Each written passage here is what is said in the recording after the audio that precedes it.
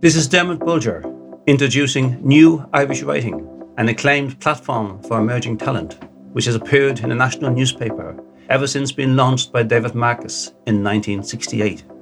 It has now returned to the Irish Independent, edited by Kieran Carty, who has been the editor of the page since 1989. Hundreds of writers who were given their first chance to New Irish Writing have since gone on to publish their first books, with many becoming leading figures in Irish literature. Stories submitted should not exceed 2,000 words. Up to 4 poems may be submitted. There is no entry fee. Writers whose work is selected will receive €120 for fiction and €60 for poetry. You can email your entry, preferably as a Word document, to newirishwriting@irishindependent.ie, all one word.